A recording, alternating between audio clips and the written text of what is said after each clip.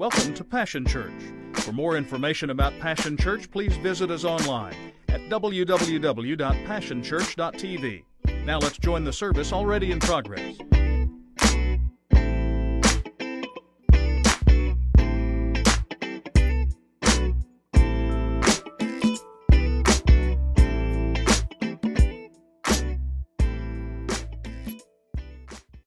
Just a minute this morning.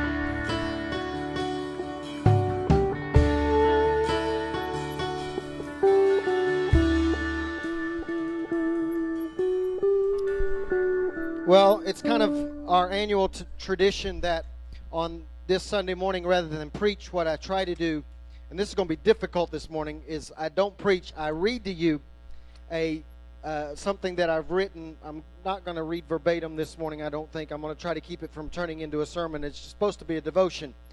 How many of you know what the difference between a devotion and a sermon is? If you're Bob Ely, nothing. Oh. Don't worry, I'll be grounded later. But it's supposed to be about 15 minutes difference between the two, but I'm going to try not to take long this morning. Just share this thought with you. We started a series last week called Silent Nights, and I read to you the lyrics. We've sung them this morning. Silent night, holy night, all is calm, all is bright, round yon virgin, mother and child, holy infant, so tender and mild. Sleep, heavenly peace, sleep, heavenly peace. I talked to you about the fact that Silent Night is in the top 100 of all-time favorite Christmas carols. But I don't know that it's accurate. We talked about this. In the natural, it was not a silent night. In the natural alone, I mean, we talked about this. You've got sheep and cattle and a full city. You've got a first-time mom having a baby with no meds. No meds. I'm going to keep driving that home until some of y'all have experienced what I've experienced, because Julie had Tao with no meds, and I recognize it was not a silent anytime when you don't, I'm still paying for that one, and it wasn't silent in the natural, it wasn't silent in the supernatural. John says that what was literally taking place was that the Savior of the universe was being birthed and putting skin on and moving into our neighborhood. I love the way he says that. It was a loud night. Now, I have no problem with us romanticizing and glamorizing that night as a silent night. That's not the issue. Our issue is that a silent night for many of you has turned into silent nights, where a God that was so loud on the evening or whatever time of day it was that Jesus was born, suddenly in our encounter and experience with him seems to be one of the most quiet voices in the universe. He's got this booming, powerful voice, and yet at the same time, even though his voice can create universes with one word, now we can't seem to hear him at all. And a silent night turns into silent nights. And so, what do we do when you can't hear God? How are you supposed to handle it when God seems to go quiet? Well, let's see. Luke chapter 2 is the account of what takes place on that evening or that morning or whatever time it was. Luke chapter 2, beginning of verse 3 says, everyone was required to return to his ancestral home for this registration. And because Joseph was a member of the royal line, he had to go to Bethlehem in Judea, King David's ancient home, journeying there from the Galilean village of Nazareth. He took with him Mary, his fiancée, who was obviously pregnant by this time.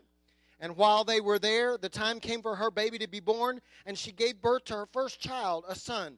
And she wrapped him in a blanket and laid him in a manger because there was no room for them in the village inn. So when you read this account of what took place on this particular evening, it is apparent, according to the text, that Mary was very pregnant. Very pregnant. So get this in your mind's eye. Just humor me, if you will. Get this in your mind's eye. There's a pregnant lady either riding a donkey or walking from Nazareth to Bethlehem, which is approximately 70 miles. Some of y'all don't even know. And you ain't never even been in a car with a pregnant lady. This lady was pregnant and 70 miles. 70 miles on a donkey or walking, I don't know which, riding, pregnant.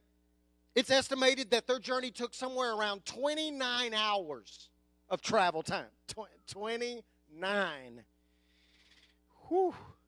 That's almost 3 days of traveling. You break that up into 3 days of traveling. They were bouncing. They were plodding. It was uncomfortable in their journey to get to their destination.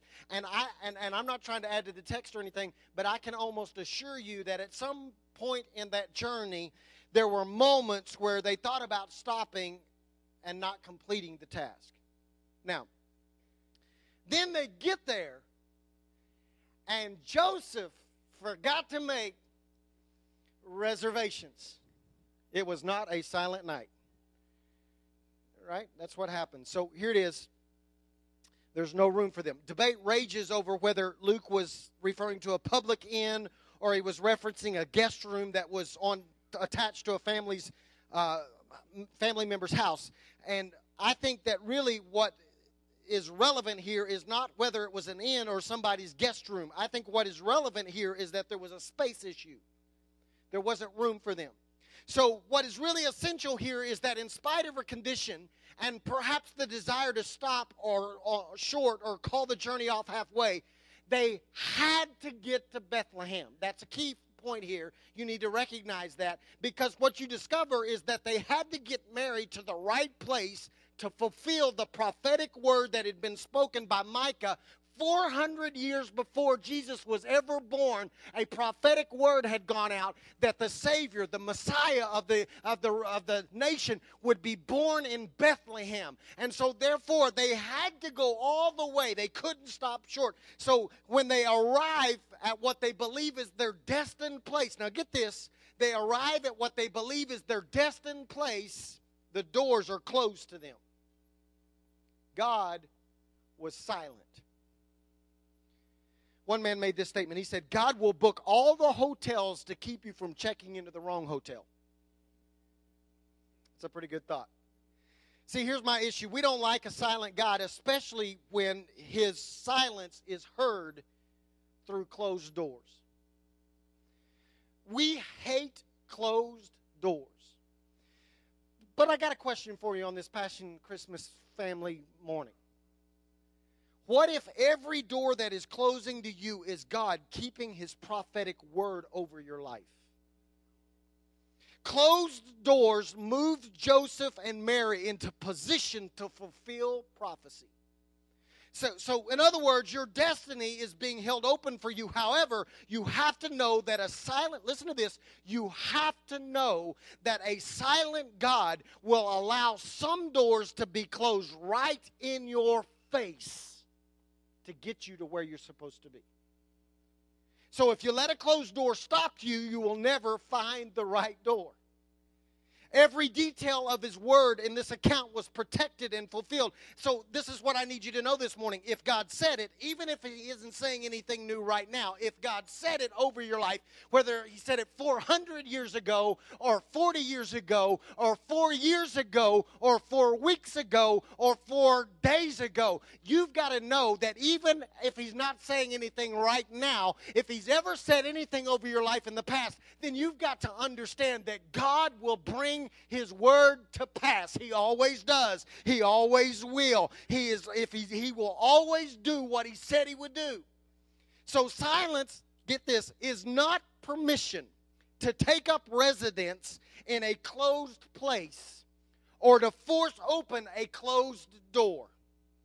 Oh, y'all didn't get that. I know I'm just supposed to be doing devotion.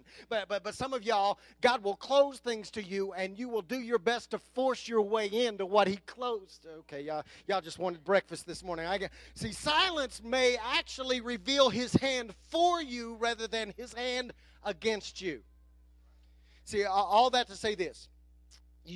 Listen, we're getting ready to enter a new year. I'm trying to help you. You cannot force your way into a place, into a job, into a relationship, into a commitment that he has worked to fill in order to keep you out.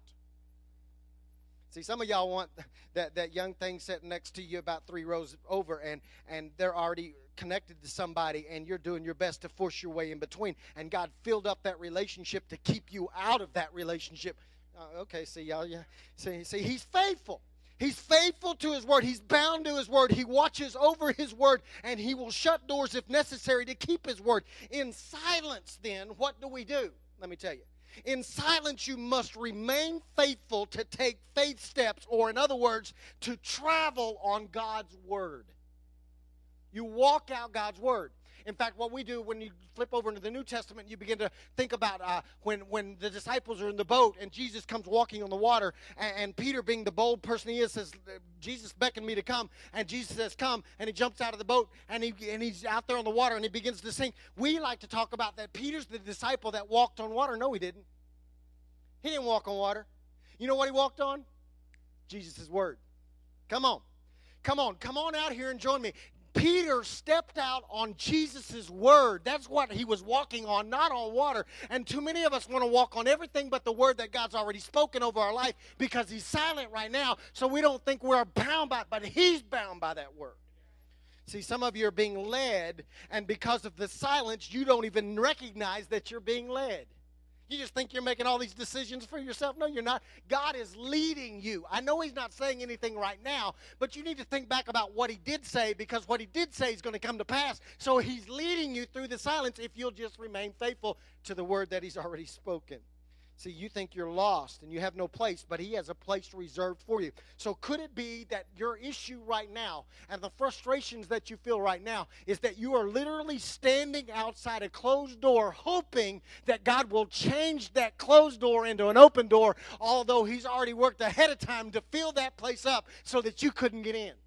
Because if you stand outside a closed door and try to convince God to open the door, guess what? God can close doors that no man can open. And He can open doors that no man can shut.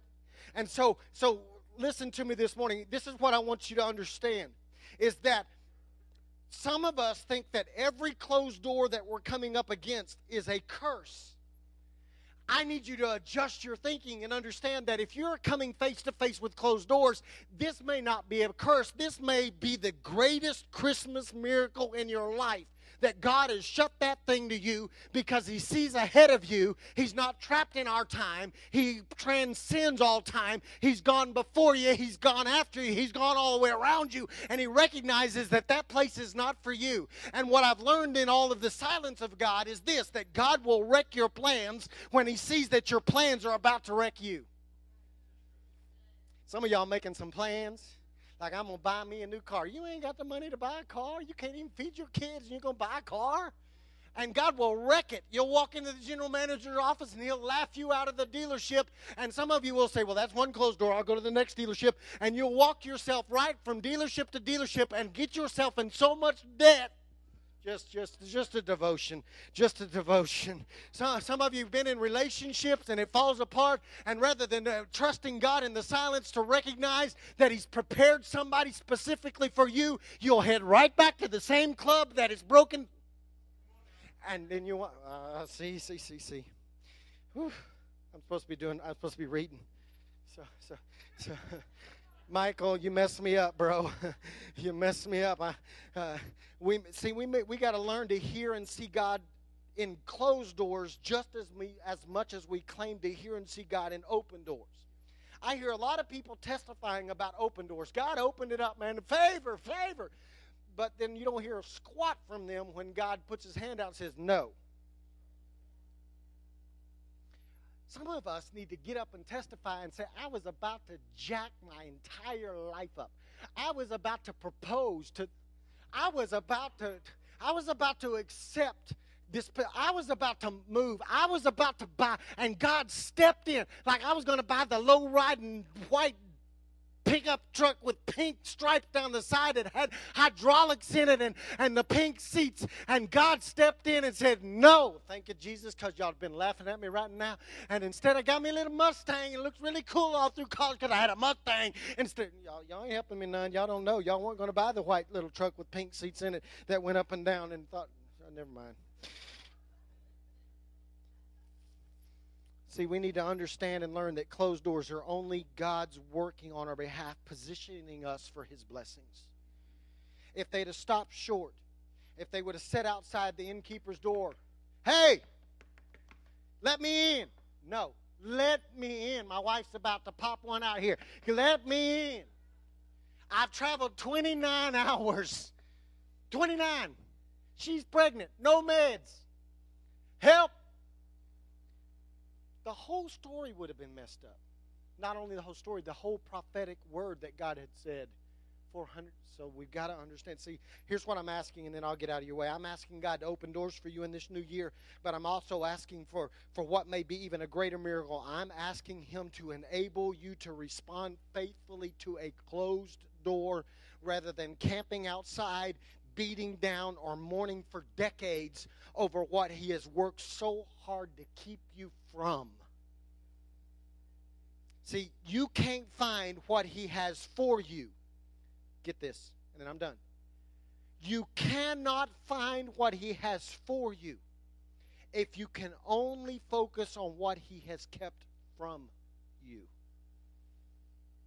Oh, that's good. Oh, amen myself. You ain't got to amen. I know y'all full and ate all your donuts and stuff, but I'm telling you, some of you ought to be thankful that God has kept you from some stuff.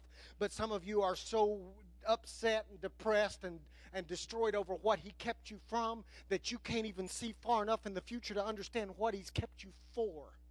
He's just been setting you up. The closed doors were for you, not against you. And as you go into this new year, God, make us faithful to accept closed doors in the silent nights of our life. Father, this morning I pray that you would enable us to be faithful this year. That when you close a door and we recognize that it's been closed, we won't mourn over it for more than just a moment. We won't try to bang our way through the door to get in. We won't try to get into places that you've designed and filled up to keep us out of. Instead, Father, I pray that each and every one of us would recognize that closed doors are your way of talking to us, and that if we sit outside that door for too long, we will miss the opportunity that you're positioning us for. God, I pray that you would continue to be faithful over your word. I don't even have to pray that you fulfill your word because you're bound by your word. I pray that you would help us to be faithful to remember what you've said about us, so that when we come face to face to a closed relationship, a closed job, a closed position, a closed environment, that we would recognize that all you're doing is you're fulfilling your prophetic word over us. And we would be faithful to accept that and move on in life. I ask this in the mighty name of the one who can open doors that no man can shut, and the one who can shut a door when we in our own power try to open it up. In Jesus' name I pray. Amen. Well, before I wish you a Merry Christmas and get you out of here, we need to do two things. One, I want to make two announcements to you that I'm very excited about because they're open doors for us. The first one is our Bears Club that is launching in January. We've had a vision to help families that have children with special needs. It's an experience that unless you're in that, you don't know. And so in January, our church is, how many families do we already have signing up for this? Is it about 9 or 10 families that have children with special needs are going to be able to come to Passion once a month and drop off their child and their typical children as well. And we're giving them 4 hours of break. They can go shopping, they can go to movies, they can do whatever they need to do. It's needed. And we're excited about that. But we need your help. Angel Tree this year. Everything on the Angel Tree is on the Angel Tree because it's what we need to be able to pull that ministry off. And so I want to encourage you. You've got about a week left. Stop in the lobby. Get one of those cards off the Angel Tree, and go get what's on it. Bring it back by next Sunday, if possible, and that way we can do that. And so we're excited. That starts January the 4th, right? Is that the first Saturday? The first Saturday of each month. And so if you want to get involved in that, see Julie or Audrey Stevens, where you at, Audrey? She in here? She just stepped out. So see one of them, they'll get you signed up. Now, the second thing I want to tell you about is the fulfillment of a dream of ours from day one. When we started Passion 6 years ago, this was part of the dream. And we're just finally getting to see this come to fruition, and I'm so excited. We've tried, but every time we tried, we faced a closed door. Now we know why. And so let me do this way. When I was a youth pastor in Greenville, North Carolina, I had the opportunity, Julie and I did, to take our young people. We took 2 trips to Guatemala. And it was an incredible experience. When we got there, we met some missionaries, fell in love with them, and so we loved them so much that when we went the second time, we went back to our home church there in Greenville and said, hey, we need to hire them and bring them from Guatemala. Their tenure's ending there. Bring them on staff as Hispanic pastors. And it worked out that they got to come and join us there in Greenville. The only problem was Julie and I left a year later to come back to Oklahoma, so we didn't get a whole lot of time together. And they were successful there, went on to lead an entire region, a conference in the Hispanic ministry, and then just recently, Luis and Liliana, come on, they were just brought on as the national Hispanic directors for the International Pentecostal Holiness Church. So they keep following us. I can't figure, y'all are stalkers. And I introduced them to y'all a little while ago, but let me tell you what's getting ready to happen. On January 26th, which is a Sunday, we are launching Iglesia Pasión right here in this building. And they will be our pastors of our Hispanic ministry. We're excited. So if you want to help and want to get involved, well, I can't speak no Spanglish. I can only know how to do Spanglish. Well, taco, burrito, whatever. Don't matter. We need your help. We'll help you. You can smile and shake hands and do stuff like that. So if you want to get involved, you need to see them. And they're going to be doing some informational meetings over the course of January, getting ready.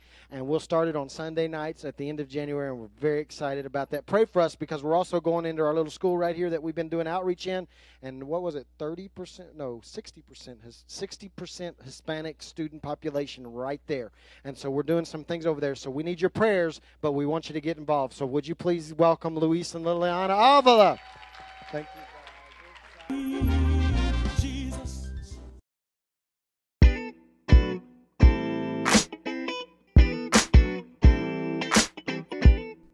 It's been a privilege to have you join us for this time of ministry.